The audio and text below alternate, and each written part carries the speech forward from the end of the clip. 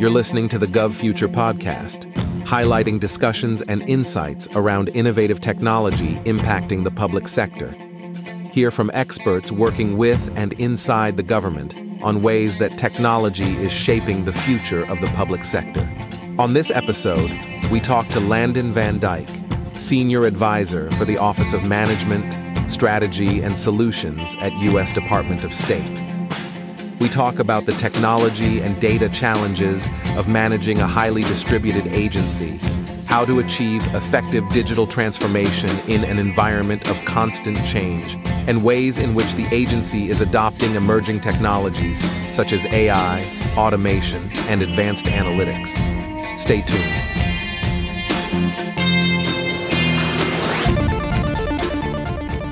Hello and welcome to the GovFuture podcast. I'm your host, Kathleen Mulch.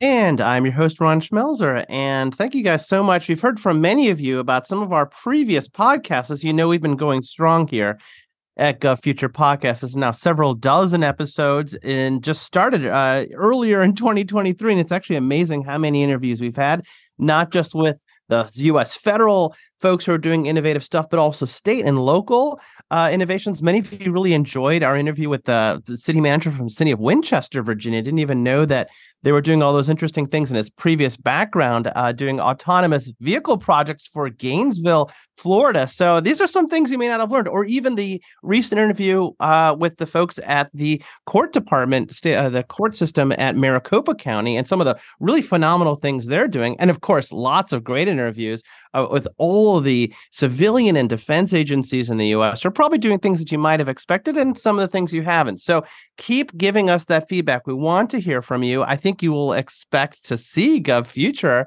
our podcast, out not only here online, but you may actually see us because we're now starting to be on the road a little bit. You may see our little show up at some various events, doing some live podcasting on site. And if you're listening to this and you'd like us to do some live podcasting, perhaps at your event, we are open to these things because the whole purpose of GovFuture is to provide insights into what's happening with innovative technology impacting the public sector and ways that technology is shaping the future for you, our listeners, and our GovFuture members.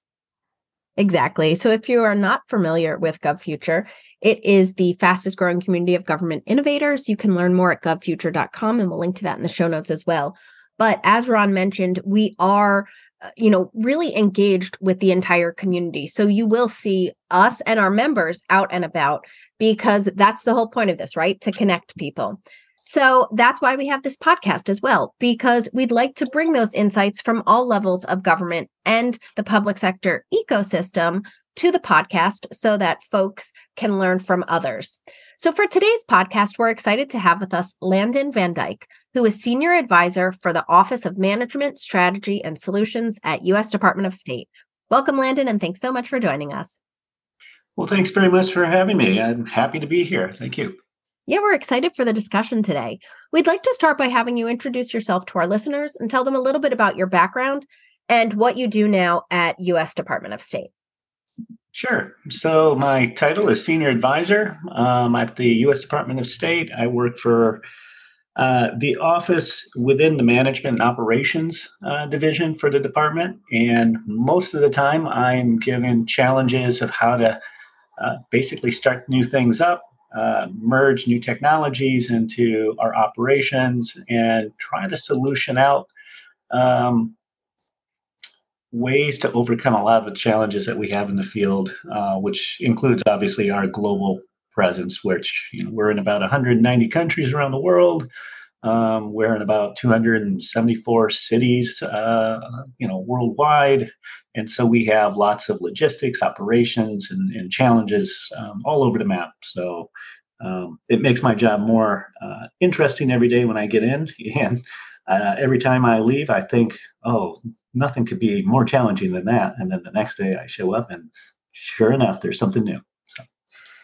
Yeah, I think that's the interesting thing about, the world continues to change in unpredictable ways. And it's kind of almost hard to keep up, not only with the news cycle of what's happening, global changes, political issues, economic issues, ecological and environmental issues, everything from, we have different challenges. It's even hard to pandemics, so many things that you can never have even imagined maybe a decade or two ago. Maybe some of those things, but some of the other things you might have been like, well, let's save that for science fiction novels. But here we are today.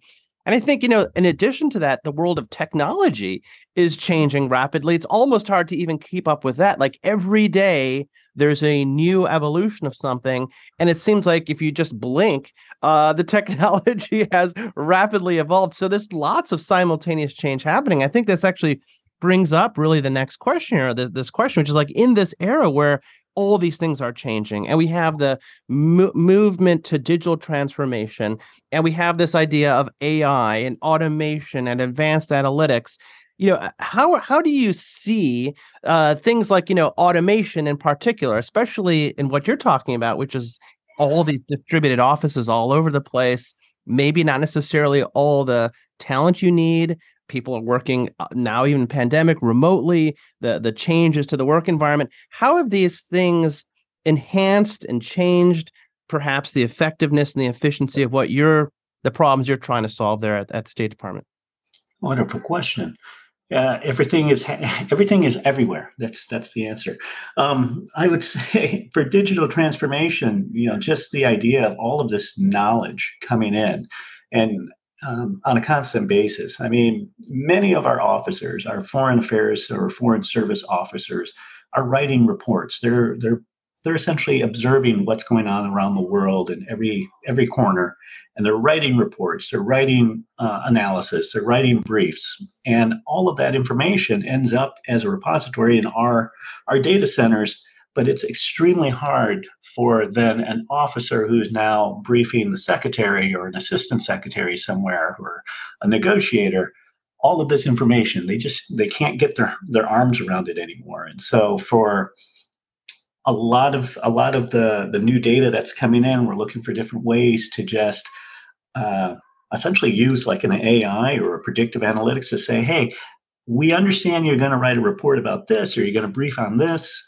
Here's the information in the last 48 hours that has been accumulated both by social media, by foreign affairs officers writing their analysis, by people on the Hill speaking about it, or people at the White House speaking about it. Here's the accumulation of the information that you need to know before you go and brief. And it's huge, right? So just to make it more efficient and faster for us to be able to have a full handle on things, digital transformation it's both. It's a double-edged sword. It's giving us lots of information, but we also are able to use it in an effective way to communicate better and have a better understanding of knowledge of our subject matter. In our operations, one of the things I love very much is our Internet of Things network and activities. We, especially during the pandemic, people were not always going into buildings. They were not always going into facilities, but we still needed to keep our embassies running, and we still needed to keep our facilities functioning, and enabling people to remote in and manage those buildings, manage the equipment that's running, whether it's a building automation system, whether it's the inverters for solar panels that are on an embassy garage, our air monitoring program, which lets us know what the air quality is around the world. All of those things require remote access and digital management of their function. And so, again, we use those tools to make our operation more efficient, make sure that we're spending less energy, we're using less fuel for our fleet because we can manage our fleet better and we understand what they're actually doing. Right now, we're actually looking at EVs. We're trying to understand a little bit more about the information we can get from EVs, understand the driving patterns and the safety patterns of our drivers, and of course, understand how we can share that information so we can get the right vehicle in the right terrain. We have 14,000 vehicles around the world. Not all vehicles belong in, it's not a one size fit all. We have different terrain, obviously, and we need to understand that when we send out a particular car, it's going to actually last and function and help hit the mission. And in the past, we never really knew. We just kind of guessed and said, we think these type of vehicles don't last very long, but we didn't have the data to support us and to back up that assumption. So again, digital transformation gives us gobs of information, and for us to be able to run the analytics on it and make informed decisions is critical. And it's just one more piece of data every day that comes in, and they say, how can we incorporate this into our mission? And that's what makes it challenging. Yeah, and I think that the government, any different agency that you're in, is no stranger to data. And I think organizations of just about any size now, public and private sector, know the importance of data, but also how much data is created on a daily basis. And also, one thing in your previous response that really resonated was speed, right? That you are getting a lot of this data, but you need to be able to make sense of it at the speed that's needed, especially certain things that may be more critical than others. So specifically, how does Department of State leverage emerging technologies such as artificial intelligence or advanced analytics to help gain insights that you need from this data to make those informed decisions, especially ones that need to be, done with speed, which maybe is practically instantly in some cases? Mm-hmm. It's a great question. The emerging technologies, especially when it comes to AI, advanced analytics, everybody's always ready to jump on the bandwagon and say, hey, let's use this new tool to analyze data. And what they realize, of course, is their data really isn't ready to be analyzed. It's a little bit of the cart before the horse activity. For the last, I'd say, 4 or 5 years, the State Department has gone through some transformation on data management and advanced analytics. We created a center called the Center for Analytics, very novel name. And it basically looks at our data across the enterprise and looks for different ways for us to access it and share it. And then limit what we're sharing, depending upon, if it's personal information versus if it's intel information.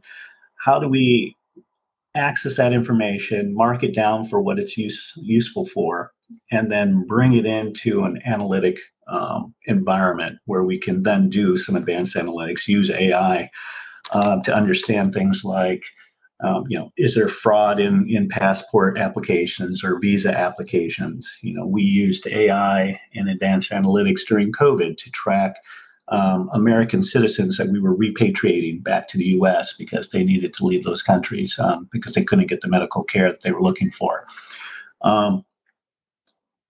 Most recently, I would have to say, for AI in general, the trend has been to try to use AI on cybersecurity, whether that is zero trust activity where we're trying to understand the behavior of every individual that accesses our network so that we can then predict whether this person is the real person or not. So for myself, I get up in the morning at 5 and I check my email because, everybody should get up at 5 in the morning to check their work email. And I will do it from Old Town where my home is. And then all of a sudden, a couple months later, somebody at 12 at midnight in Peru is checking my email. And then the system should sit there and go, wait a minute, I don't believe that's his pattern. I don't believe that's him. And we're gonna do a little extra checking to see if this person's the real person. That's kind of where the department and, of course, the federal government is going with AI and cyber right now. We're looking for patterns that are not, we're looking for anomalies that don't fit the pattern. And so for the State Department, we've used AI for predictive analytics to understand things like, as I was saying before, for IoT, we need to know when a building's about to fail. We need to know if a generator's about to fail. We need to understand if our vehicle fleet, again, is the wrong vehicle for the environment. For information sharing for negotiations, for foreign policy, we'd like to know, again, is this the right information? We need to be able to predict, this is the information you're looking for. We're even looking at, hey, are there ways we can predict the voting pattern of countries in the UN? Fun things like that. But again, that's a lot of it's advanced analytics. It's not even AI. But the State Department has been putting together these tools of access and controls so that they're able to do more of this type of activity. And over the last 4 or 5 years, the department's been able to make a lot of headway in being able to show even things like remote work. We can show with the analytics, here's the data to inform our decision makers on how many people or who should really be doing remote work versus who should actually be on the ground on site, right? So those are the type of decisions that we're making with a lot more advanced analytics and cleaner data, more accessible data. Yeah, that's great. Actually, the Center for Analytics sounds really interesting. Maybe we can dive into it later and learn more about that. And I think it's actually kind of nice because we've had so many conversations with so many different agencies and departments here on GovFuture. And as well, we run an in-person event series for those that are in the DC region called the GovFuture Forum, where we actually get a lot of these government folks to demo, to actually show and tell what they are doing in their various agencies. It's kind of nice. You get to see demos like we had the folks from IRS demoing the actual new IRS Gov system, Department of Interior's demoing their RPA bots. We've had Department of Homeland Security demoing some really cool thing. We've had different state governments demoing stuff, a lot of healthcare and public health, a lot of cool things. If you love show and tell, you should definitely come. We do make recordings available for our GovFuture members as well and things like that, so you can see it.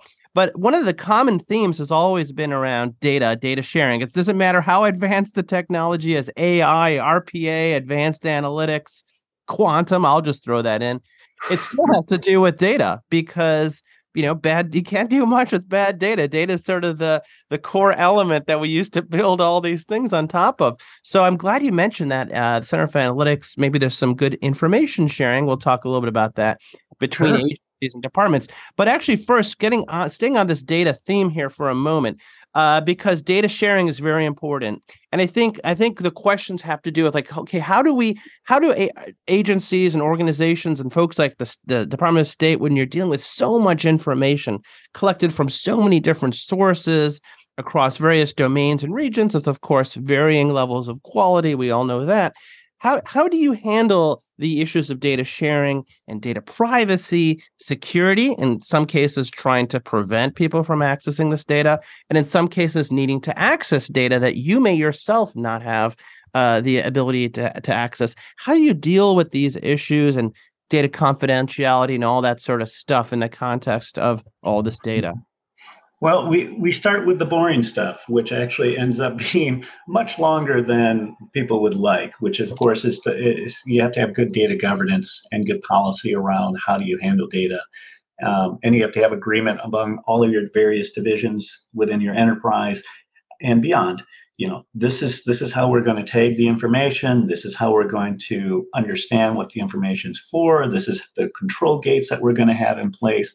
And a lot of this is really just policy and thinking it through before you even get the vendors in, right? You get the vendors in and the technology. And I've been in many shops where I've seen, the technology ends up leading the policy. And that's never a really good recipe for effective action. And so for the department, especially for the Center for Analytics, we have an enterprise data council, which brings in all of the major data players for the department. And then they go through all of the minutia of, hey, I have this type of data. How are we going to treat this?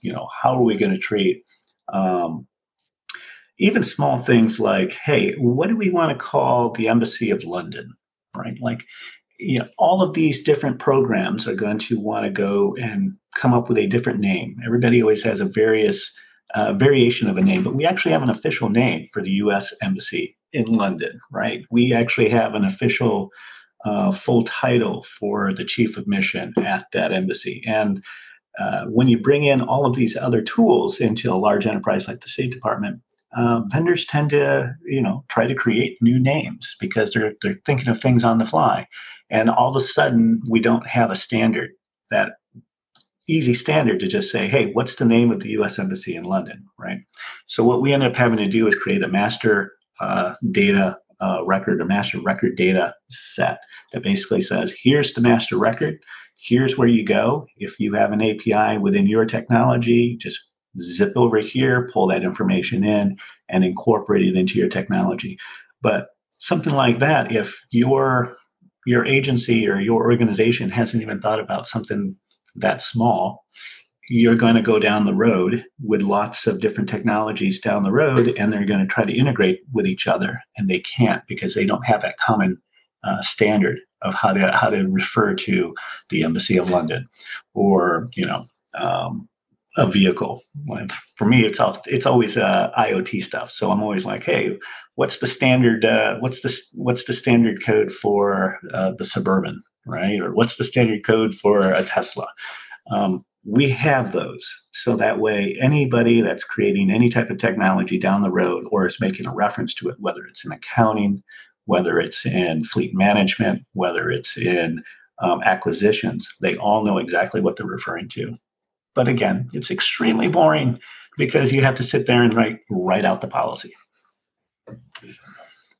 Yeah, I think it's important to bring that up, though, because sometimes it's those boring, mundane things that need to get done and need to not be skipped or looked over, because it really is.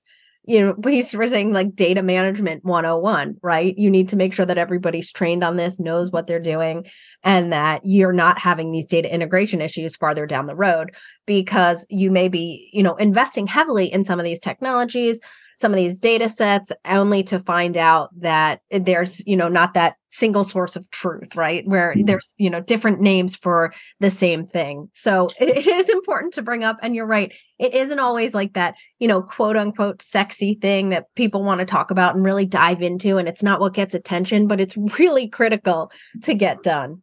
Mm-hmm. Well, and it's funny because I was talking to I believe it was a physicist the other day, and we were actually commenting that the infrastructure for all of our society, if it's done right, you don't have to over-engineer things that go beyond infrastructure. So if you actually have a good data standard, for instance, you don't have to over-engineer a translator on top of your standard. You could say, hey, if the standard for London is X, I don't need a translator that says, well, if it says anything out there that says London, go back and translate it to the letter X, right? So you end up having to over-engineer a lot of things because you didn't do your underlying infrastructure correctly. And so it's one of the things we're trying to prevent at the State Department, and Center for Analytics is definitely leading the way on that. Yeah. And it's interesting because I've been there myself, being a former enterprise architect, and sort of the role of the data architect in some ways was to set up just the design patterns for systems. But as usual, what would inevitably happen is someone would come up with like, this is the de facto, this is the way that all information will be represented. Remember, we had things like knowledge repositories and metadata stores. But of course, nothing ever worked out that way, because the moment you tried to integrate with some other data source that you did not control, that you cannot say, that then we have this problem. Actually, in some ways, interestingly enough, this is kind of where some of the ideas of natural language processing and AI, sort of the more sort of basic tenets actually do help, because we could say, well, the computer doesn't understand these words either, but it has this intermediate representation. And we're like, oh, it could in some ways get us away from trying to do that heavy-handed approach where we have sort of the knowledge master who tries to establish control, which of course we know that doesn't work. So it doesn't always work. No. Yeah, and even this idea of augmented intelligence, where we talk about you're not replacing the human, but you're just helping them do their job better with artificial intelligence. This can also be a great use case for that, where you're able to have artificial intelligence help you with what things should be called, for example, so that everybody is at least on the same page. Yeah. AI can help you identify a pattern they see across the enterprise. Like most people call it this, and then you can kind of refer back over and say, okay, I guess that's going to be the standard then. Exactly. Yeah. So, we talk about a lot, the global nature of Department of State's work, and how, you mentioned you're in 190 different countries, over 200 different cities across the globe. But specifically with, federal agencies and international governments, how does the State Department collaborate with these other agencies and other governments to share information and leverage technology effectively? And I guess, what are some of the challenges also that you run into, and how do you effectively overcome that, especially given the conversation that we just had around data? Mm-hmm. That's a good question. Well, the nice thing about U.S. embassies, especially overseas, is that it's not only the State Department at those embassies, right? Other federal agencies occupy space at a U.S. embassy. In fact, it's essentially the U.S. headquarters in that country. You're going to find Commerce there. You're going to find DHS there. You're going to find Ag there.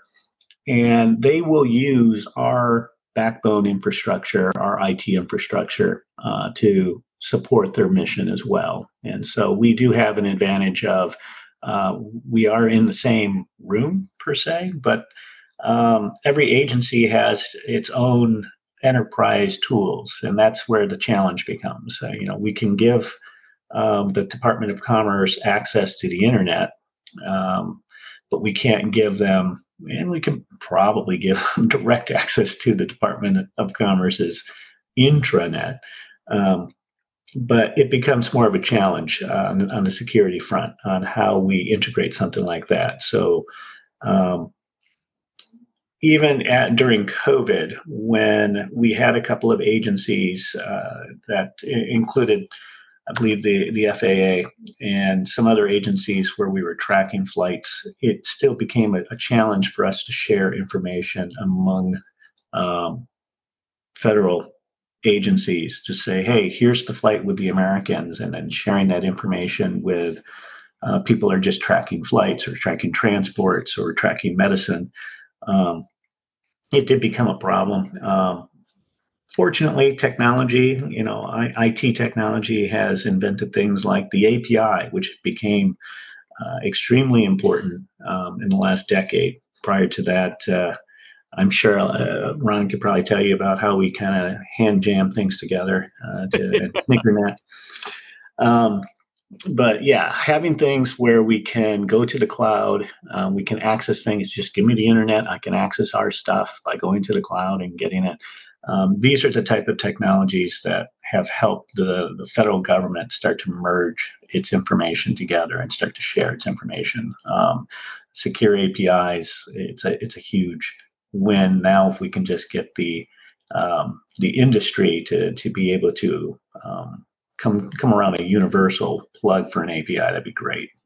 There's so many different tools that are out there that we run into, and we have to over-engineer how we onboard that data into our system or offboard our data into their system. But yes, we're using a lot of new technologies such as APIs to monitor who's accessing the data, being able to issue security keys and say, okay, you guys can access this data from this time frame to this time frame, and that from there we understand the pattern. And going back to using AI to understand our pattern for cybersecurity, it helps secure a lot more. We still do run into issues with agencies trying to use their own network within our network, or use their network to access our data on our network. But those things are starting to pan out. We're starting to see a lot more merging to cloud, and then finding a gateway in the cloud to complete that last mile. Interesting. I like the metaphor, finding the gateway in the cloud. Actually, I mean, I know we're talking technologically gateway, but I'm thinking, oh, that's kind of nice. And it's find the parting of the clouds. Yeah. But it's a nice little visual. Well, that was really great. And I think, a lot, as I mentioned, it's interesting because we're talking about the specific stuff that you're responsible for and your problems, your challenges. But of course, we have these conversations. I think a lot of our listeners can internalize and thinking, hey, I have a lot of the same challenges, whether it's Department of Defense or Interior or Census Bureau or, state of Virginia and New Hampshire, or, Arizona, or whether it's, Maryland or, some tiny city somewhere. I think everybody has their own version of many of these challenges. So I think it's good for folks to hear how others are approaching them.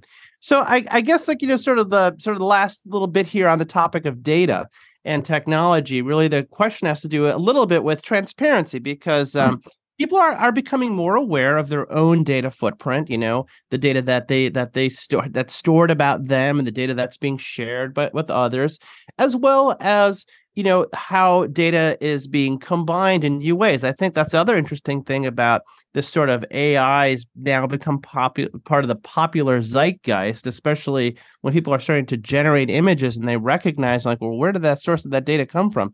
People are becoming more aware of this. So to some extent, and we talked a little bit about this in the context of data governance when you were talking about this, but how are you looking at issues of transparency and accountability, especially as it rises up in terms of data collection and data storage and data exchange? Perhaps even some other foreign governments might not have the same protections or expectations when it comes to issues of data transparency and privacy. And there's always these concerns about, well, what is being shared by our government to other governments who may not respect privacy, or by other governments that they may not respect their, citizens' privacy. How do you approach these sort of complicated issues of transparency and accountability? Yeah, I hate to say it, but it really does go back to the governance. When we were looking at a couple of years ago, the first iteration of AI being deployed around the federal government, there was a executive order that came out and basically highlighted, here are some guidelines that we'd like to see when you're deploying AI. And I would say that the guideline could have actually extended just to data itself. A lot of it required that if I was going to use an AI, whatever, I needed to have a scope of work designated prior to even deploying it, testing it out. We were like, okay, here's the scope. This is what its function is. And then here's how we're going to audit whether it's hitting its mark, if it's actually meeting the function of that AI. Here is how we're going to have transparency in the coding and what we predict the outcome should always be if we wanted to do a zero-based audit, like reconfigure it back to zero. What should it be able to do? The same thing goes with data, right? So if you have a data set, you need to have a definition and scope. This data set can be used for this. It can provide you this type of information. It can provide you this type of insight. It cannot provide you this type of insight, right? So many times when we're talking to people that have data across the State Department, they're afraid to give up their data. And many times it's not because they don't want to share it. They're just afraid it's going to be interpreted incorrectly or in a way which it was not designed for, or it was not maintained or collected for. And good governance basically assures the data owners, here's how the data is going to be used. Here's its scope of work. And if anybody wants to use it, they need to go to this process, right? And if they go through this process and they want to use it differently, they have to go through this process and get it verified by the data owner. Otherwise, the data owner can say, nope, that's not what the data was intended for. You can't use it that way. That all relies on governance and having that infrastructure in place. When it comes to, obviously, American citizen data, we don't share that with foreign governments. So, I mean, that's kind of within scope, right? What we say, or it's out of scope. We just don't share that. But when it comes to sharing information with the American public, we have a long tradition of saying, hey, if it's part of the U.S. government, your tax dollars generated it, we will share it. If we can, if it doesn't affect national security, we'll share it with you. The air quality program I referenced earlier basically takes advantage of that philosophy, where we said, hey, we have an air monitor in Beijing to understand what the air quality is for U.S. employees living in Beijing. Want to know, hey, does the family have the ability to take their kids out and play soccer today, right? Or should the workers on the grounds be working outside today? We don't know if it's healthy enough for them. We use the air monitor. But then we said, look, we have a responsibility to share that information with American citizens. It's not just for our, operational use. We can share that with American citizens, which ultimately we shared it with the entire public. So then the entire public within Beijing was able to sit there and go, oh, very interesting information. We probably don't want to go outside today. But that goes back to the question of integrity and transparency of the actual data, which required us to then harden that information and make sure that we can audit it at any time and then prove to people it is accurate information. You can hold us accountable for the accuracy of this information. So all that to say, it really goes back to governance of the data and then understanding the scope of work for that data and then coming up with policies around it so that you are protecting both the integrity and intent of the data, but also anybody, if it's referencing anybody in particular personal, we have to be able to protect that as well. So does that make sense? Yeah, for sure. And I think that is incredibly important because, for around a decade or so now, I think people have really started to understand their data footprint a lot more, start questioning things a lot more. And so you're right to the point and the extent that you can be transparent about it, but it really does come down to data governance. I mean, we talk, it's all about the data. We continue to generate data just at an astronomical rate. So if you don't have those data governance in place, if you don't have a good data governance in place, then you're really going to feel that ripple down effect. Mm-hmm. So, yeah, we were talking in this kind of leads into the question of ethics of AI, but I won't go down that road because that's a whole nother thing. But I will point out that I was talking with a colleague from the VA, and they were highlighting the fact that they have a lot of great information on the health of individuals who have been in service. And they can run machine learning and algorithms and generate some AI algorithms off of this data, but they are very weary of people taking those algorithms and applying them elsewhere in the population because they say, hey, look, we have data on veterans. These are people from the age of 18 to 40 or 50, right? And there's a certain type of health regimen that they have throughout their tenure within the service. And that's going to give you a different type of algorithm than if you're going to drop that into the main population and expect it to function the exact same way that it's going to function for us. And they were talking about, well, what is the ethical challenge that we have, and what's the governance challenge we have to ensure that data is used in the appropriate way. And so, very similar. Yeah. And that is, why we love to have these podcasts. We love to have our GovFuture Forum DC in-person events because it really is about collaboration. And the amount of people that listen to the podcast and then reach out to us or are at our events and want to be connected with others is really exciting because that's the whole point of this, right? And they hear what other agencies are doing or how they're using data, how they're leveraging different technologies, and they want in on that as well. And this really is about, collaboration, sharing, learning from others. And this is a platform for folks to be able to share. So we always love to hear when, other agencies are learning from others and talking to others and gaining all of that, knowledge sharing. So we do always love that. So thanks for bringing that up. Before we wrap up this podcast, because I know we could go on forever, but we do need to wrap it up. We always like to end with the same question to all our guests because you're able to bring in your different experiences and backgrounds to provide your take on this answer.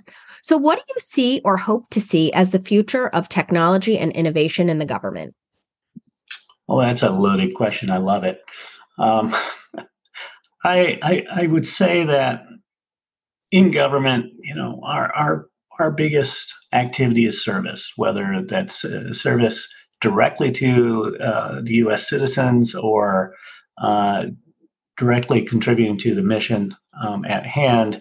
Many times when we're trying to do that service, we're being held up because in service, we're also responsible to be held accountable, and we have to report our activities, and we have to do all the bureaucratic activities around the mission to preserve the integrity of the mission. But that holds us up, it slows us down. And so I would look at technology as a way to free us up so we can get back to working on the mission rather than I'm filling out all of the paperwork for my travels, or if I'm filling out all my paperwork to get access to new technology. There's my hope and dream is that as we're getting more natural language processing, more AI, more machine learning, we can speed up that bureaucratic element, which is necessary to ensure that we have the integrity within our activities and mission. But it would free us up to actually get to the actual mission, which is what I love to do the most. So my hope and dream is that we have essentially bots taking care of all of the admin stuff around us, and then we can actually focus on the fun stuff, which is, of course, service. Yeah, I think that's fantastic. Yeah, there is a lot of fun stuff. I have to say that's the interesting thing about this technology is that, on the one hand, we need to, technology is a tool. You have to, it's neutral generally as far as you can use it for good things, you can use it for bad things, you could use it for useful things, you could use it for completely unuseful things. But at the same time, you kind of want to play with it. You kind of want to do some of the not so useful things. Because you want to especially some of this AI stuff. Like, for example, there's this new tool now. It's been around for a while, a little bit, but that basically could take spoken voice and videos and automatically translate them to another language, but in your own voice, which is always kind of interesting how it does that. And someone did a really funny thing where they took Celine Dion singing, and the Titanic song "Life Will Go On," and they translated it to Finnish, and they translated it back to English, and nice. It's basically this really weird version of her singing her own song in English, and it sounds terrible.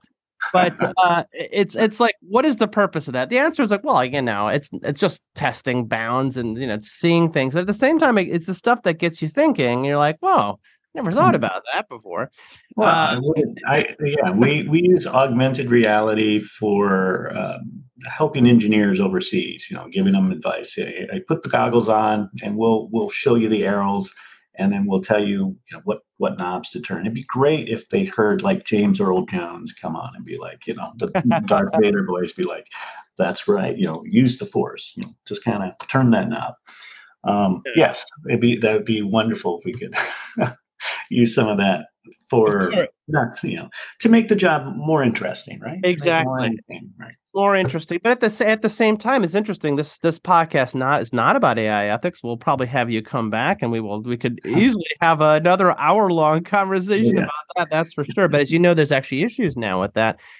Tom Hanks is coming out and saying that's not me doing that commercial for that, I don't know, dentist thing or something that he's saying. And yeah, it's just so easy now to do this. We tell everybody, don't believe anything you hear, see, or read, or any of that stuff, which, of course, with State Department is an interesting challenge because here you are trying to collect data and at the same time not just deal with issues of basic data quality, and collection, but data authenticity. Right. That's a hard problem. You have to be aware of your sources, but you can't trust all your sources. There's no easy answers to a lot of these things. I don't want to go into too much, but I don't know. What is your thoughts on this issue of authenticity and trying to come down to truth, whatever that means? The integrity of data, it's essential for obviously its use and obviously for governance as well. Just like, hey, am I going to use it? What's my level of confidence? Both in the data that we have, but then level of confidence in the outcome of your analytics or your analysis of that data.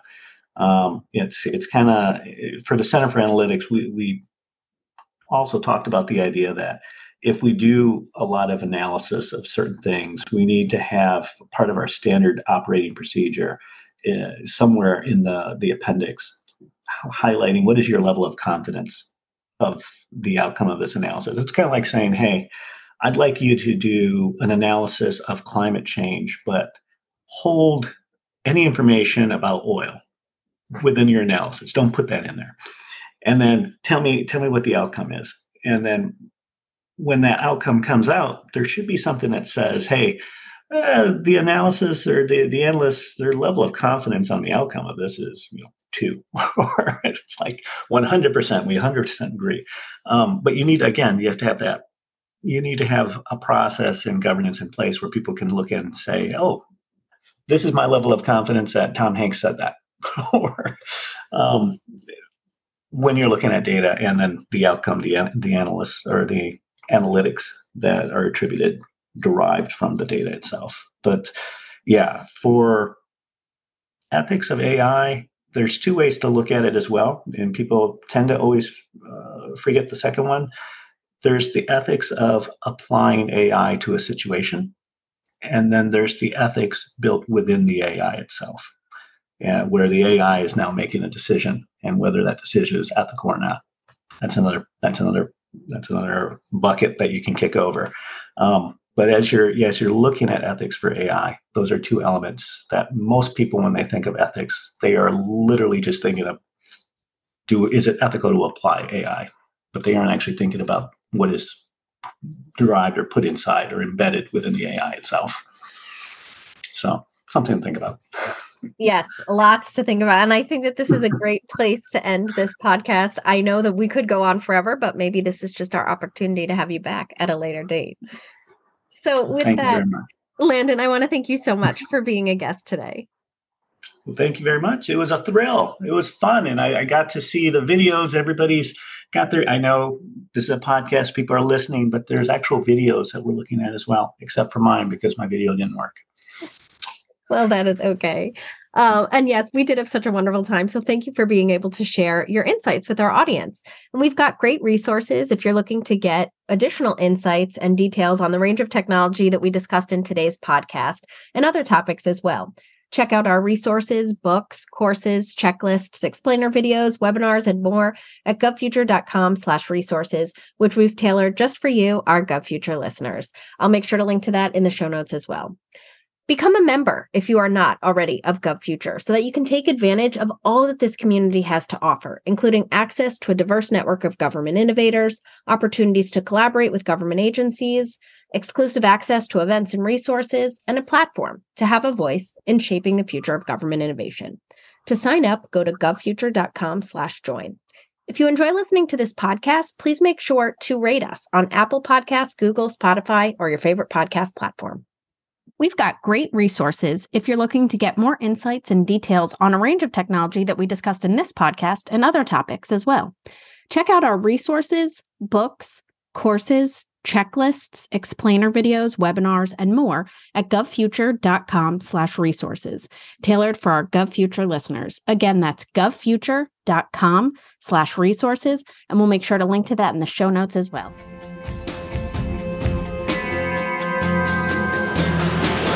To view this episode's show notes, find additional episodes, subscribe to this podcast, and join the fastest growing community of government innovators, go to govfuture.com/podcast. This sound recording and its contents are copyright GovFuture, all rights reserved. Music by Kevin MacLeod. Thanks for listening to the GovFuture podcast, and catch you at the next episode.